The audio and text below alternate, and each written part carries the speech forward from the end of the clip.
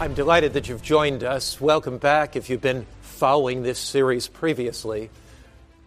3 cosmic messages. Earth's final conflict. The title of our series reflects the book of Revelation and 3 messages that God sent to John on the island of Patmos. They're called the 3 angels' messages. They're found in Revelation 14, verse 6 to 12. Let's summarize what we have studied so far in this series. This is a series of 13 separate presentations. So far, we've discovered the fact that all of the book of Revelation leads us to make eternal choices. The book of Revelation is about the Christ who invites us to make these choices in the light of eternity. We've also studied that the gospel of God's grace would go to the ends of the earth before the return of Christ, that there would be a message that would leap across geographical boundaries, a message that would penetrate every language group. Here is something bigger and larger than any of the small plans that human beings make. And God invites us to be part of something large for Him. Also, we've studied the fact that this message that would go to the ends of the earth was pictured as being carried by angels, symbolically. One of those angels says with a loud voice, "Fear God." That word fear means respect God. It's an attitude of obedience toward God. Then the angel says, "Give glory to Him." Giving glory to God is a way in which we express our faith in Him through our lifestyle. We give glory to Him by what we eat, what we drink, how we live, our attitudes. We give glory to God by the things we place in our minds. Here is an urgent call in the light of eternity's judgment for a full, complete consecration to God.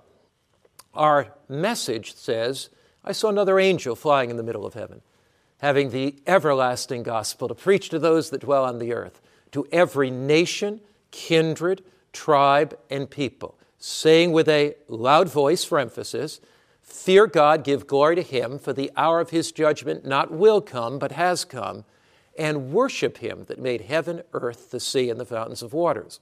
Here is a message that calls us, in an age of evolution, to worship the Creator. As we enter into our presentation, let's pray. Father, we hear the call of Revelation. We hear the voice of God through the Holy Spirit speaking to us. And Father, as we come to this important topic, we pray that you would guide us by your Holy Spirit to see new things from your word. Speak to us through your word. Speak to us by your Holy Spirit. Help us see the importance and significance of creation in an age of evolution. We pray in Christ's name. Amen. The title of this presentation is Creation Speaks. Creation speaks to us of God's love. Creation speaks to us of God's power. Creation speaks to us of a God who will restore this world in its Edenic splendor. Creation speaks to us of a creation in the past, a new creation in the future, and how God wants to newly create our lives. Come back with me over the decades to the 1840s. Economic, philosophic, and scientific movements were changing the world. It was here in the 1840s, in fact in 1844, that Charles Darwin published his first draft of The Origin of Species. That book, The Origin of Species, focusing on evolution, would change the thinking of the world. It was in 1844 that Karl Marx was working on his manuscripts of the Communist Manifesto, another movement of humanism and of dialectic materialism that would change the world. In the 1840s, Samuel Morse made the first digital transmission, their Morse code. That instant communication method would again be part of a scientific movement that would change the world. By 1859, Darwin's thoughts had fully developed, And as they did when he published The Origin of Species, many believers in that theory of evolution sensed that we had come to a pivotal moment in the history of this world. In fact, one wrote this: Darwin's Origin of the Species, published in 1859, remains one of history's most influential and talked about scientific papers. It introduced the theory that populations evolve over the course of generations through a process of natural selection, a theory that became the backbone of modern biology. On the Origin of Species changed the way people think about the world and the origin of the world. The impact of evolutionary thought on science, on philosophy, on psychology and religion is incalculable. The essence of evolution is this: it is the survival of the fittest. And if you take evolution to its logical conclusion, there is no basis for a moral ethic. We are simply enlarged protein molecules. We're simply a random combination of genes and chromosomes. Where is there a moral ethic if we are simply enlarged protein molecules and a more intelligent form of the animal species? There is no basis for a moral ethic. There is no morality on that basis. So evolution really changed not only science, not only philosophy and psychology, but it totally changed the way people think about life. But at the same time, Karl Marx and Friedrich Engels were writing the first drafts of the Communist Manifesto. Evolution and the Communist Manifesto have something in common, and that is that life revolves around the individual and that there is no hope for eternity. There is nothing beyond. The grave becomes a dark hole in the ground. The end of life becomes a nightmare without a morning.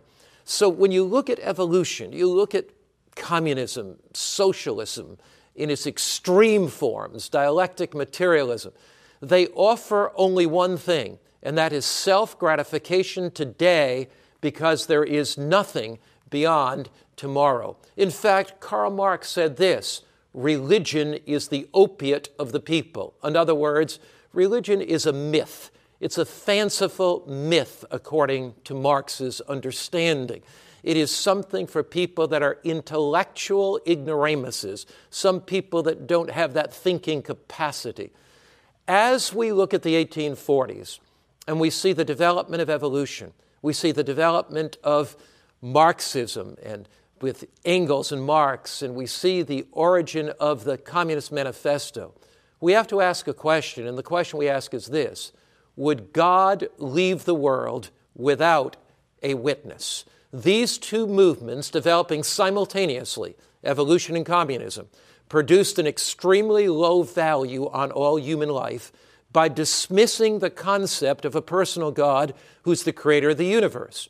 So if you accept communism, if you accept its atheistic view, if you accept evolution and the origin of the species and the survival of the fittest, you dismiss the idea of the supernatural, you do away with the first 11 chapters of the Bible immediately, you dismiss the Genesis account, and essentially life becomes a vain pursuit for pleasure.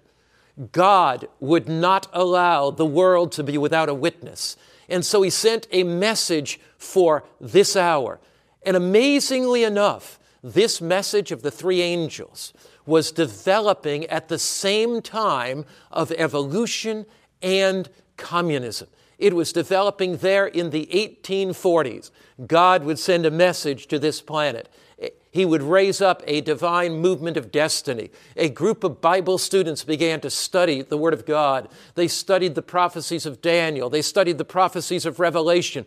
And as they did, they sensed in this message of Revelation, the 14th chapter, verses 6 to 12, that God had a special message. God had a unique message. God had a message for this generation that is shaped, that is tailor-made to meet the challenge of evolution, to meet the challenge of atheism, a message for us today. That message was given to John on the island of Patmos. John was the last of the living disciples. He was there in his 90s. Patmos is an amazing place. I've visited it on numerous occasions, about 9 miles long. It's an idyllic island today. It has about 3,000 people living there. You come into its port called Scala, and it was there that John, exiled on the island of Patmos, a prisoner for the Lord, sent there by the pagan Roman Emperor Domitian, because John would not sacrifice to the idols of Rome. And there on that island, Jesus visited him. There on that island, John had a vision of the future. The island was illuminated with the glory of God, and John there saw these scenes that we are studying in the book of Revelation. It's the revelation of Jesus Christ. In his last day message to the world, here, Revelation 1, verse 9 says, I, John, both your brother and companion in tribulation. John says, you're going through trouble. I understand it. I'm a prisoner. I'm in exile on the island of Patmos. His bones ached with pain. His body was racked at times with that suffering and the pain. He says, I, John, your brother and companion in tribulation, and in the kingdom and patience of Christ, was on the island of which is called Patmos, for the word of God and the testimony of Jesus. And there on that island, God broke through. There on that island, God moved powerfully and gave to John the book of Revelation. It was Jesus who visited John.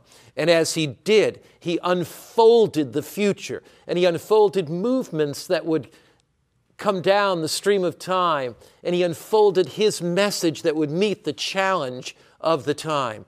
In Revelation, we read how the revelation of Jesus Christ, how Jesus would unmask the plans of the devil, how Jesus would reveal the plans of God. Revelation is not some common book, not some book dreamed up by a human author. It is God's message for this generation. Revelation 14 is that message described as being carried by 3 angels in mid-heaven, 3 cosmic messages. We've been studying it. Fear God, give glory to him, for the hour of his judgment is come. Worship him who made heaven and the earth and the sea and the springs of waters. Incidentally, when you go into the place where John purportedly, and we don't know for sure, received the vision of Revelation, and it's a cave-like structure. You go down. The monks who are the custodians of that particular place today have placed this placard, and I've taken a picture of it, which they believe to be the heart of Revelation. And it says, fear God, very same verse we have here, and give glory to him, for the hour of his judgment is come, and worship him who made heaven, earth, the sea, and a fountain, springs of water. It's quite amazing to me that the thousands of people who visit that cave see this very verse, and that even the great religious leaders down through the centuries have sensed there's something special here, a call to worship the Creator in an age of evolution. You know, Winston Churchill once said, it's not enough to have lived, we must be determined to have lived for something. And Fyodor Dostoevsky said, the mystery of human existence lies not in just staying alive, but in finding something to live for. When you understand the bigness, when you understand the greatness of this message of the 3 angels, it's something to live for. It's a purpose that burns in your soul, because you sense that when error flooded into this world through creation, when error flooded into this world through dialectic materialism, communism, and atheism, that God had a message to go to the ends of the earth to prepare people for his soon return. And part of that message is a call. It is a clarion call to men and women everywhere that we're not a genetic accident. We're not simply skin-covering bones. We're not simply a chromosomal aberration. We didn't simply evolve from the primeval slime, but we were created by a loving God that cares for us. Fear God, give glory to him, The hour of his judgment has come. Worship him who made heaven, earth, sea, and the fountains of waters. Now, who is the one who made the heaven, earth, sea, and the fountains of waters? Who is he? What's another name that we call this one? He is the Creator. So here is a call in an age of evolution to worship the Creator of the heavens. Worship the Creator of the earth. Worship the one by whose very word he spoke and stars came into existence. He spoke and earth appeared. He spoke and this dry land was carpeted with living green. He spoke and birds flew and fluttered and fruit trees sprung up. He spoke and human life came into existence as he formed man out of the dust of the ground, breathed into his nostrils the breath of life. The Creator, the all-powerful one. God spoke and this world came into existence. You know, my word is a declarative word. I can say, this is a Bible. I can say, that's a screen. I can say, that's a picture. But my word doesn't create that which it says. God's word is so incredibly powerful that when God speaks, it is so, even if it were never so before. Because when God speaks, he makes it so. The audible word out of God's mouth becomes tangible matter. So when the all-powerful Creator, the almighty Creator says, let the sun, moon, and stars appear, the word out of his mouth carries with it creative power that creates what he declares. What God says is so, even if it were never so before, because when God says it, it happens at the power of his word. He is the all-powerful Creator. Now, why does creation matter? Why does it matter whether we understand this message, this call to worship the Creator? What is the significance of that in our practical lives? When you go back to Genesis 1, verse 1, the Bible says, in the beginning, God created. Now, the Hebrew word for created there is bara. And bara is something that only God does. He is the Creator. We can make something out of something. God can make something out of nothing. In the beginning, God created the heavens and the earth. To know that it was God that created means that this God is all-powerful. The sun, for example, has a diameter of approximately 860,000 miles, and it could hold 1 million planets the size of the earth. I mean, you talk about an all-powerful God. For him to speak, and this sun comes into existence, this magnificent orb of light in the sky. It's absolutely incredible. The sun is just one of 100 billion stars in our galaxy, and the Bible says God knows all those stars by name, an all-powerful God, an all-wise God. Now take the Pistol star. It has 10 million times. Did you get that? I don't want to go over that too quickly. It has 10 million times the power generated by the sun. So when you look at these orbs in space, you come to this conclusion. God is incredibly powerful. The God we serve is not weak and powerless. He is rather all-powerful. And you look at the stars. Somebody said if you could count the stars, you'd have as many stars as there were grains of sand in the sea. And God knows every one by name. God created them. God fashioned them by his word. And every one of them, he knows. He is an all-powerful God. He's an all-wise God. He's a God with supreme intelligence. Isaiah says in Isaiah 40, verse 26, lift up your eyes on high and see who has created these things, who brings out their host by number. He calls them by name. By the greatness of his might and the strength of his power, not one of them is missing. The story is told of Napoleon, who one day was sailing on a ship with his sailors. It was a dark night. The stars were twinkling in the sky, and they were all standing on the deck talking. And these sailors got into a conversation about the existence of God. And it's reported that Napoleon looked at them and said, look up at the stars and tell me what you think. And he then left them and went on to bed.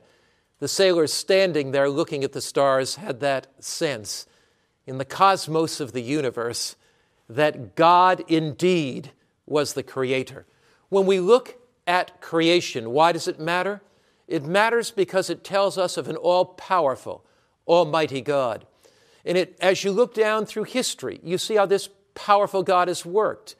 As Israel left Egypt with over 1 million people coming out of Egypt, well over 1 million, they came to the Red Sea.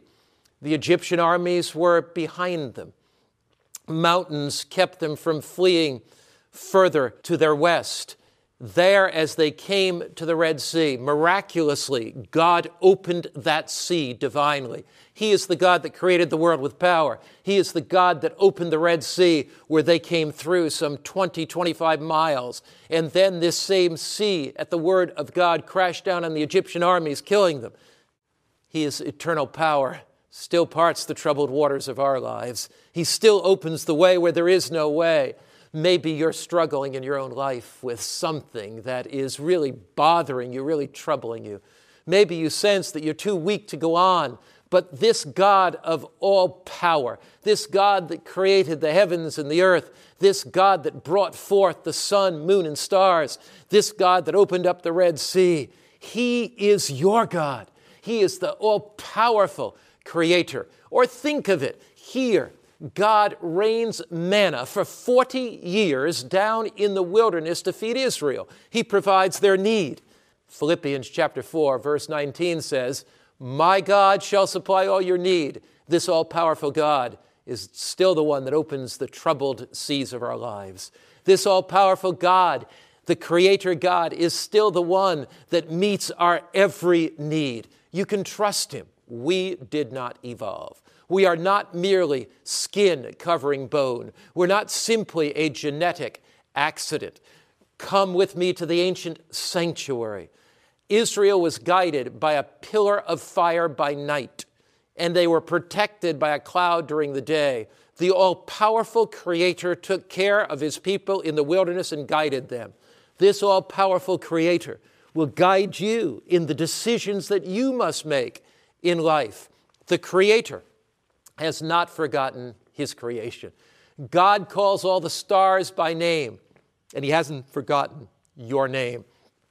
You know, there was a young boy traveling on a plane, and he was reading his Sunday school lesson, and a professor of religion sat next to him, and he thought, I'm going to have a little fun with that boy. And he said, "Boy, I've noticed you're reading the Sunday school lesson. You must be a Christian." The boy said, "Yes." He said, "Can you tell me, son, something that God can do? Tell me one thing God can do, and I'll give you a shiny apple." The boy said, "Mister," after the kid thought a little while, "Mister, if you tell me something God can't do, I'll give you a whole barrel of shiny apples." You know, friend, that's the God we serve. Not weak, but powerful. He is the God of creation. This Christ entered into human flesh, faced Satan head on, and overcame him.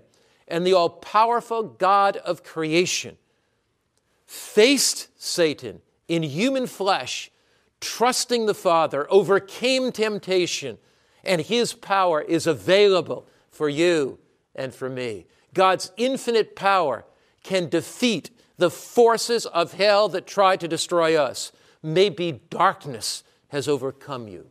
Maybe you felt discouraged and depressed. Maybe you have fallen over temptation. I point you to the all-powerful Creator. I point you to the one who in His life defeated the forces of hell, and the one indeed who can chase back the evil shades of darkness in your own life. I point you to this living Christ. He is the all-powerful Creator. He is the Savior, the divine Son of God. The Bible says, 2 Corinthians 5, verse 17, if any man is in Christ, he's a new creation. We can become new. The all-powerful Creator can recreate in us love where there was hate, kindness where there was greed, unselfishness where there was selfishness, purity where there was impurity. See, God is still in the creation business. And as I open the Word of God, That same word, the written word in the Bible, carries the power of the spoken word. And as we listen to the Word of God together, as you allow the Word of God to bore its way into your heart and mind, He will recreate you in His image. If any man is in Christ, he is a new what? Creation. Old things are passed away. Behold, all things are new. Christ wants to make a new you. Would you like to pray this prayer right now as we proceed in our presentation? Let's pause for a moment. Dear Lord, you're the creator of this world and everything in it. You're the God of awesome power. By faith, I believe that you can make of my life a new creation. I surrender to you anything not in harmony with your will and ask you to recreate your image in me. Would you like to say, Jesus, I believe you can make of my life a new creation. Wherever you are, would you like to repeat that with me right now? Dear Lord, I believe that you can make of my life a new creation. The all-powerful Creator is still in the business of recreation. He's still in the business of inviting people to come to Him and change their lives. Creation speaks also of a God of intricate design and careful planning. When you look at creation, everything about creation indicates design. It does not indicate randomness. It does not indicate chance. It does not indicate haphazardness. When you think of it, the planets orbit in an orderly fashion around the sun. These planets are not haphazard, stuck up there someplace in the heavens so that they are out of orbit colliding with one another. But an almighty God holds them in His hand and directs them in their orbit around the sun. Or you think about it. Every seed produces after its kind. When you plant a seed in the ground, the harvest is predictable. Apple trees produce apples.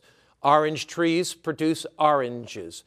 Corn kernels produce corn stalks and ears of corn. Strawberries plants produce strawberries. There's a very orderly process in the universe. We don't see randomness. We don't see chance. We don't see haphazardness. Think of the intricate design of God. You know, God must have this fantastic imagination. Think of all the different colors of the fish.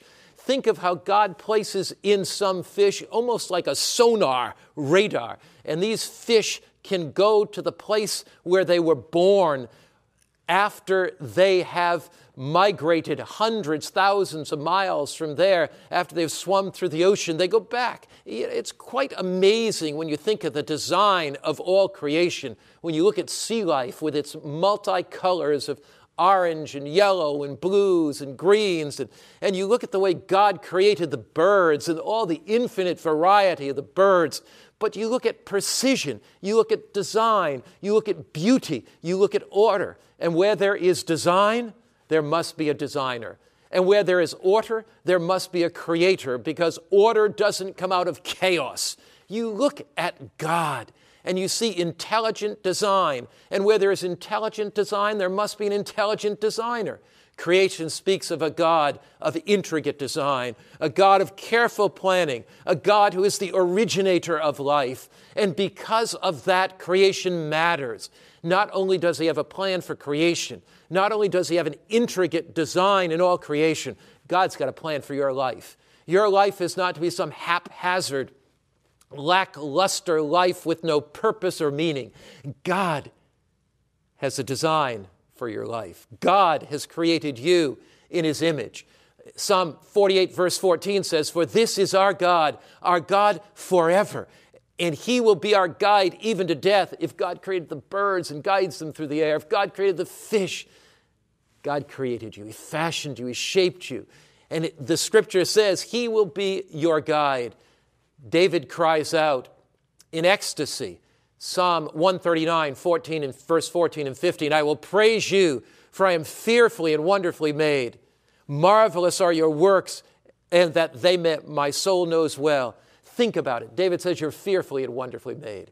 Think of the cell, and think of the mitochondria, the little life center of the cell. You think of the nucleus of the cell with its amazing, amazing center of all life. And you begin to think about how complex we are. You think about the eye and its ability to see, the ear and its ability to hear, the heart as it pumps its blood, the stomach as it digests food, the lungs and the respiratory system. Or you think of how God was so caring. What if you didn't have fingernails? What if there were no fingernails? I mean, you're whapping something, your fingers are always bloody and bruised. What if there are no eyelashes here and you're constantly getting dust in your eyes? Or think about that little trachea in your throat that brushes out the impurities. What if that didn't exist?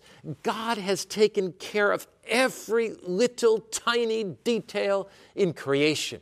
He is the God who hasn't missed one little item. That's why David says, I will praise you, for I'm fearfully and wonderfully made. My frame was not hidden from you when I was made in secret and skillfully wrought in the lowest parts of the earth.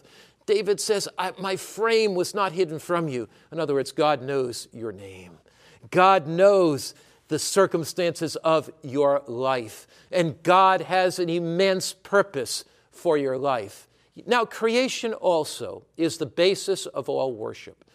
If the devil can palm off the falsehood or lie or deception of evolution, there is no basis for worship.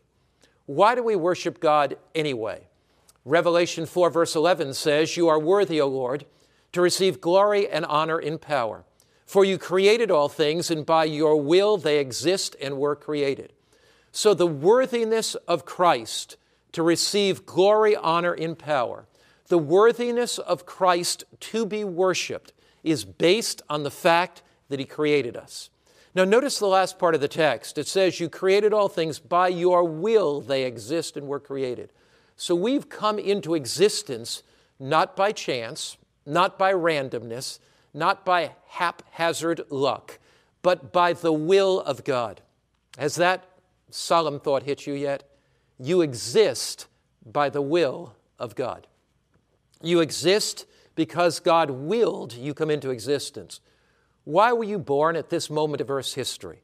Why weren't you born 1,000 years ago? Why weren't you born 5 years from now? Further than that, why are you a human being? Why aren't you a cow? Why aren't you a mosquito that somebody can just simply swat? Why are you you? You are you because God willed it. When the genes and chromosomes came together to form the unique biological structure of your personality, God threw away the pattern. God shaped you. God formed you. There's nobody like you. And creation says that you're more than one of 7 billion people clawing at one another for living space on planet Earth.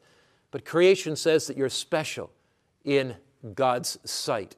You are worthy, O Lord, to receive glory and honor and power because you created all things. By your will they are created. We came into existence by the very will of God. That means life has purpose. That means life has meaning. Psalm 33, verse 15, He fashions their hearts individually. Every baby born has been created by God. Although we live in a world of sickness and suffering where there are deformities that take place because we live in a broken world, that child is still God's child. That child is still one that God has purpose and meaning for in their life. And no matter how much that little one may suffer in this life because of the brokenness of sin and the heartache of our world, God still has an ultimate plan, and one day they will be whole again. Jeremiah chapter 1, verse 5 says, Before I formed you in the womb, I knew you. Before you were born, I sanctified you and ordained you a prophet to nations. So it is not simply that life takes place after one is born, but rather when one is conceived, there is life there.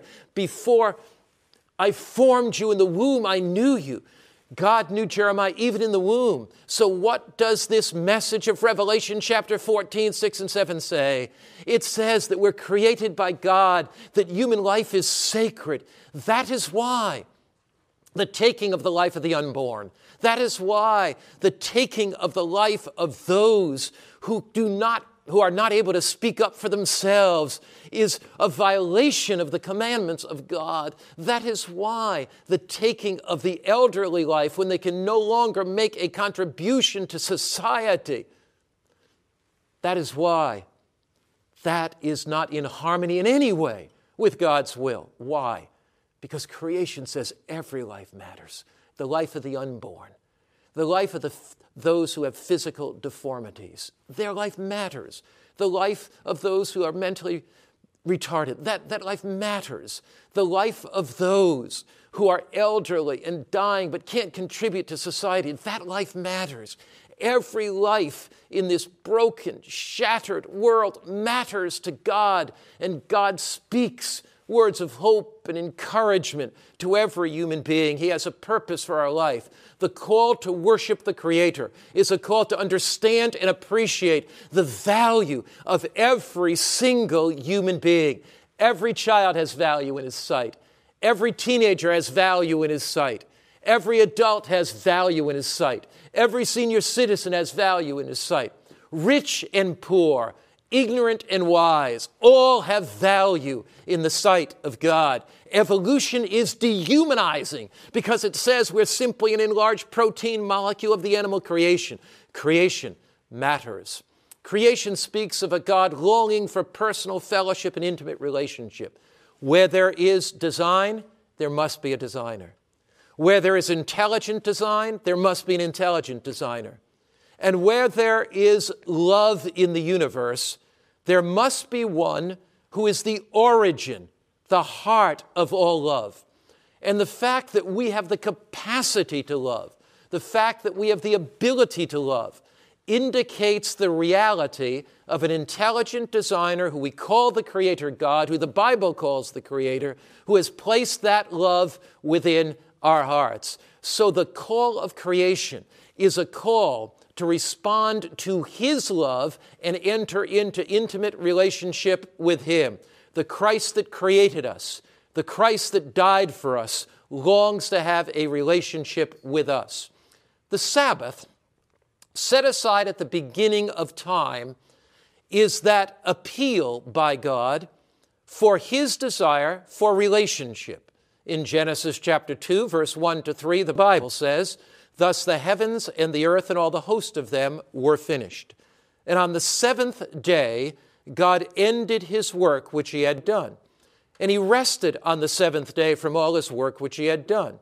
Then God blessed the seventh day, and He sanctified it, because in it He rested from all His work which God created and made." Now notice God did three things on the seventh day. He rested. Why? Did He rest because He was tired? No, He rested knowing that we would be tired. And He rested in fulfillment, in completion of His creation. He sanctified that day. He set it apart as a special day for us to have fellowship with Him. He blessed that day. He put a special blessing in the seventh day Sabbath, a blessing that's not in any other day, a blessing of intimate fellowship with Him as the Creator, and He established the Sabbath as a memorial of creation. Now, don't misunderstand me. We can get a blessing from God any day we worship on. But if we want the Sabbath blessing, the special blessing that the Creator has placed in a day, the Bible doesn't say put the blessing in the first, second, third, fourth, fifth day. He placed that blessing in the seventh day. Why is creation important? Because it calls us to fellowship. God set aside the seventh day Sabbath as a palace in time, as a day for us to step out of the normal routine of life, the hectic pace of life, the pressures of life, and to have fellowship with Him. Now, it is true, as I've mentioned, that every day we're to have fellowship with God. But life presses in on us. There are normal and natural responsibilities. But on Sabbath, every week. We are called from the mundane. We're called from the common things of life. We're called to have intimate fellowship with our Creator. Jesus wants to have fellowship with you. You know, in Isaiah chapter 43 and verse 21, the Bible puts it this way. Jesus says, "This people I have formed for myself, they shall declare my praise."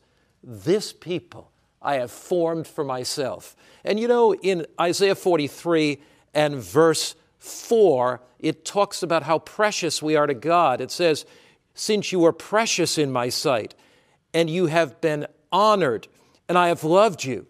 See, in Christ, we are precious. Precious. Some time ago, I read the story of a diver who was diving in the Pacific off one of the very remote islands. And he came across something that he thought was simply an old shell. It was large. He struggled to get it up. And he worked again and again in the sand and the mud, the muck to get it up. And finally got this old shell up, large, about this large, and didn't know what to do with it. And he brought it home. He dried it out. It was stinking. And finally he put it in some back room in his house.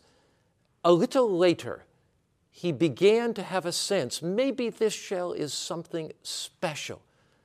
As they called in specialists in deep-sea diving, and particularly pearls, they discovered up until that time in that house the largest single pearl in the world, worth multiplied millions. He had no idea how precious that discovery was. Have you sensed how precious you are to God? If God loses you, there's no way he can replace you. And that's what the Sabbath is all about. It's about the God that created you. It's about the God that formed you. It's about the God that shaped you. It's about relationship, entering into a relationship with this God. The Sabbath has an open-armed Christ, the Creator, this all-powerful Christ, this completely wise Christ, this all-intelligent Christ, this Christ who cares for the intimate details of creation and cares for our life. You know, Matthew says every one of the hairs of your head are numbered. In other words, he knows every intimate detail. Matthew says in Matthew's gospel, he doesn't overlook the sparrow that falls. God is concerned. The Sabbath is a perpetual reminder of the God that cares for us. The Sabbath reminds us of the one who has provided all the good things of life for us.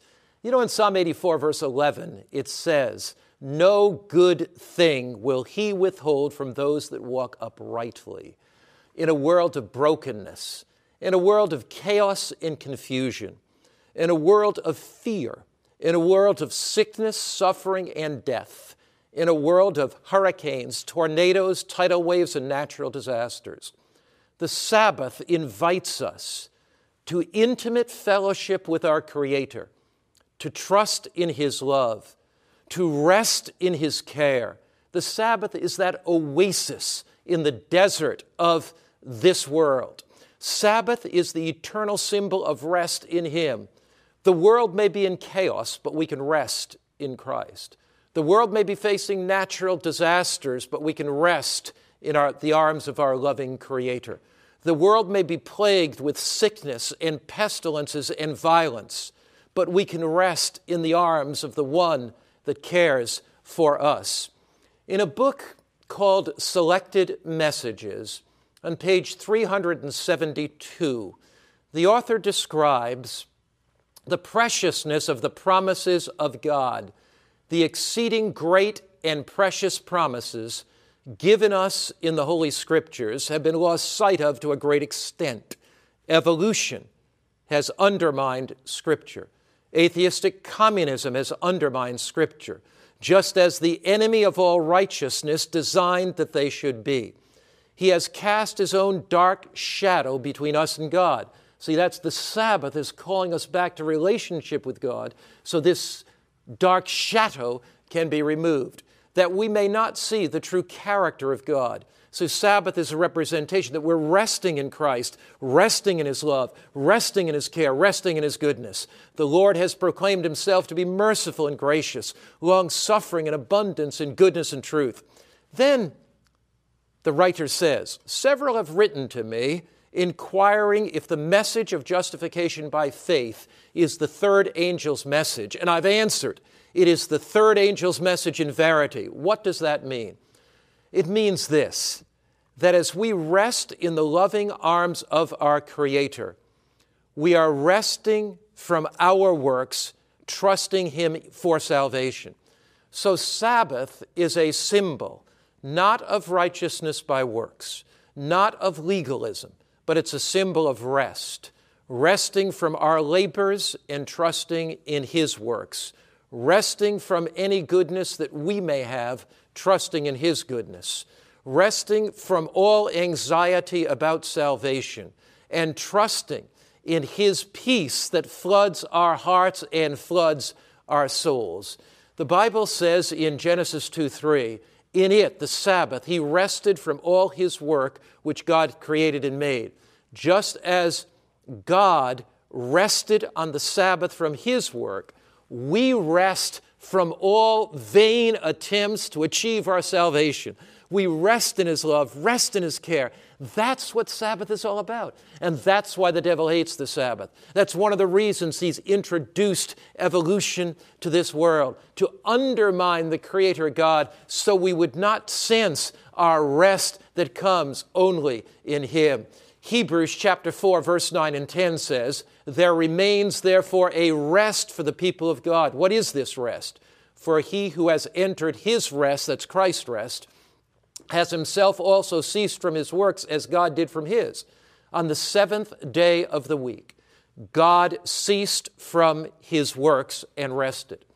We rest every seventh day, not because we believe keeping the commandments of God saves us, but we rest in His love. We rest in the assurance of salvation He gives us. We rest in the security of the cross. We rest in the confidence of the Christ who descended from heaven to earth to live in human flesh, to meet Satan head on, and to die in our behalf. The Sabbath is a symbol of rest, not works. It is a symbol of our trust relationship with Jesus.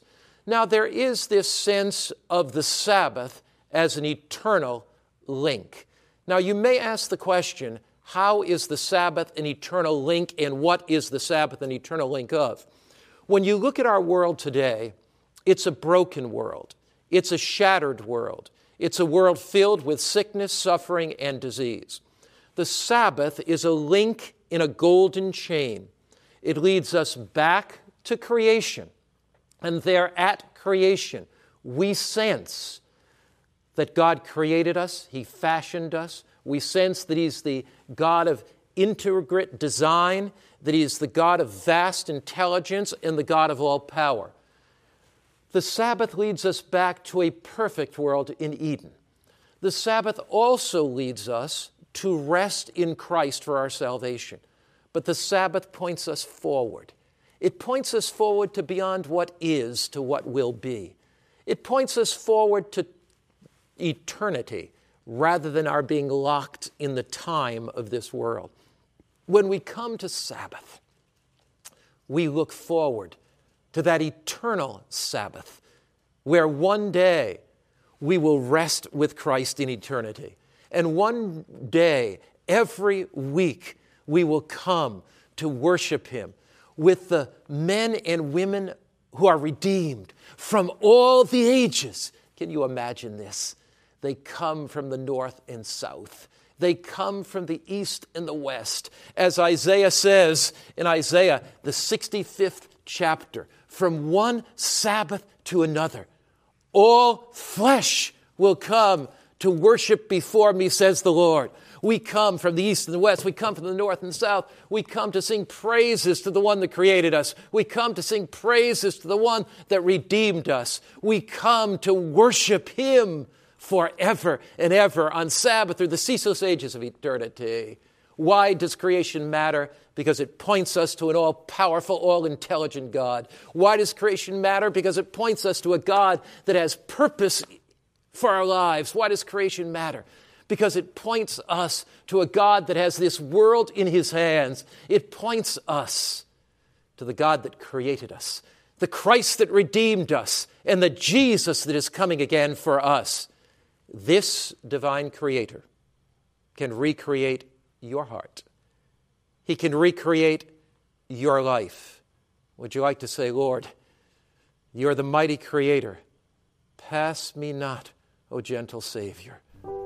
While on others you are calling, do not pass me by. Would you like to say, Jesus, I accept you as my creator. I accept you as the one that can recreate my heart and make me new again.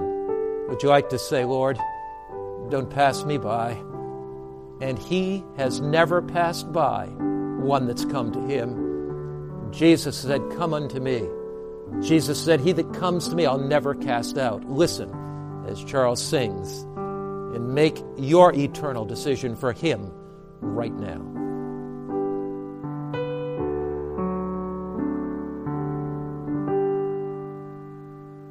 Pass me not, O gentle Savior, hear my humble cry, while on others thou art calling. Do not pass me by. Savior, Savior, hear my humble cry, while on others thou art calling. Do not pass me by. Let me at thy throne of mercy find a sweet relief, kneeling there in deep contrition. Help my unbelief.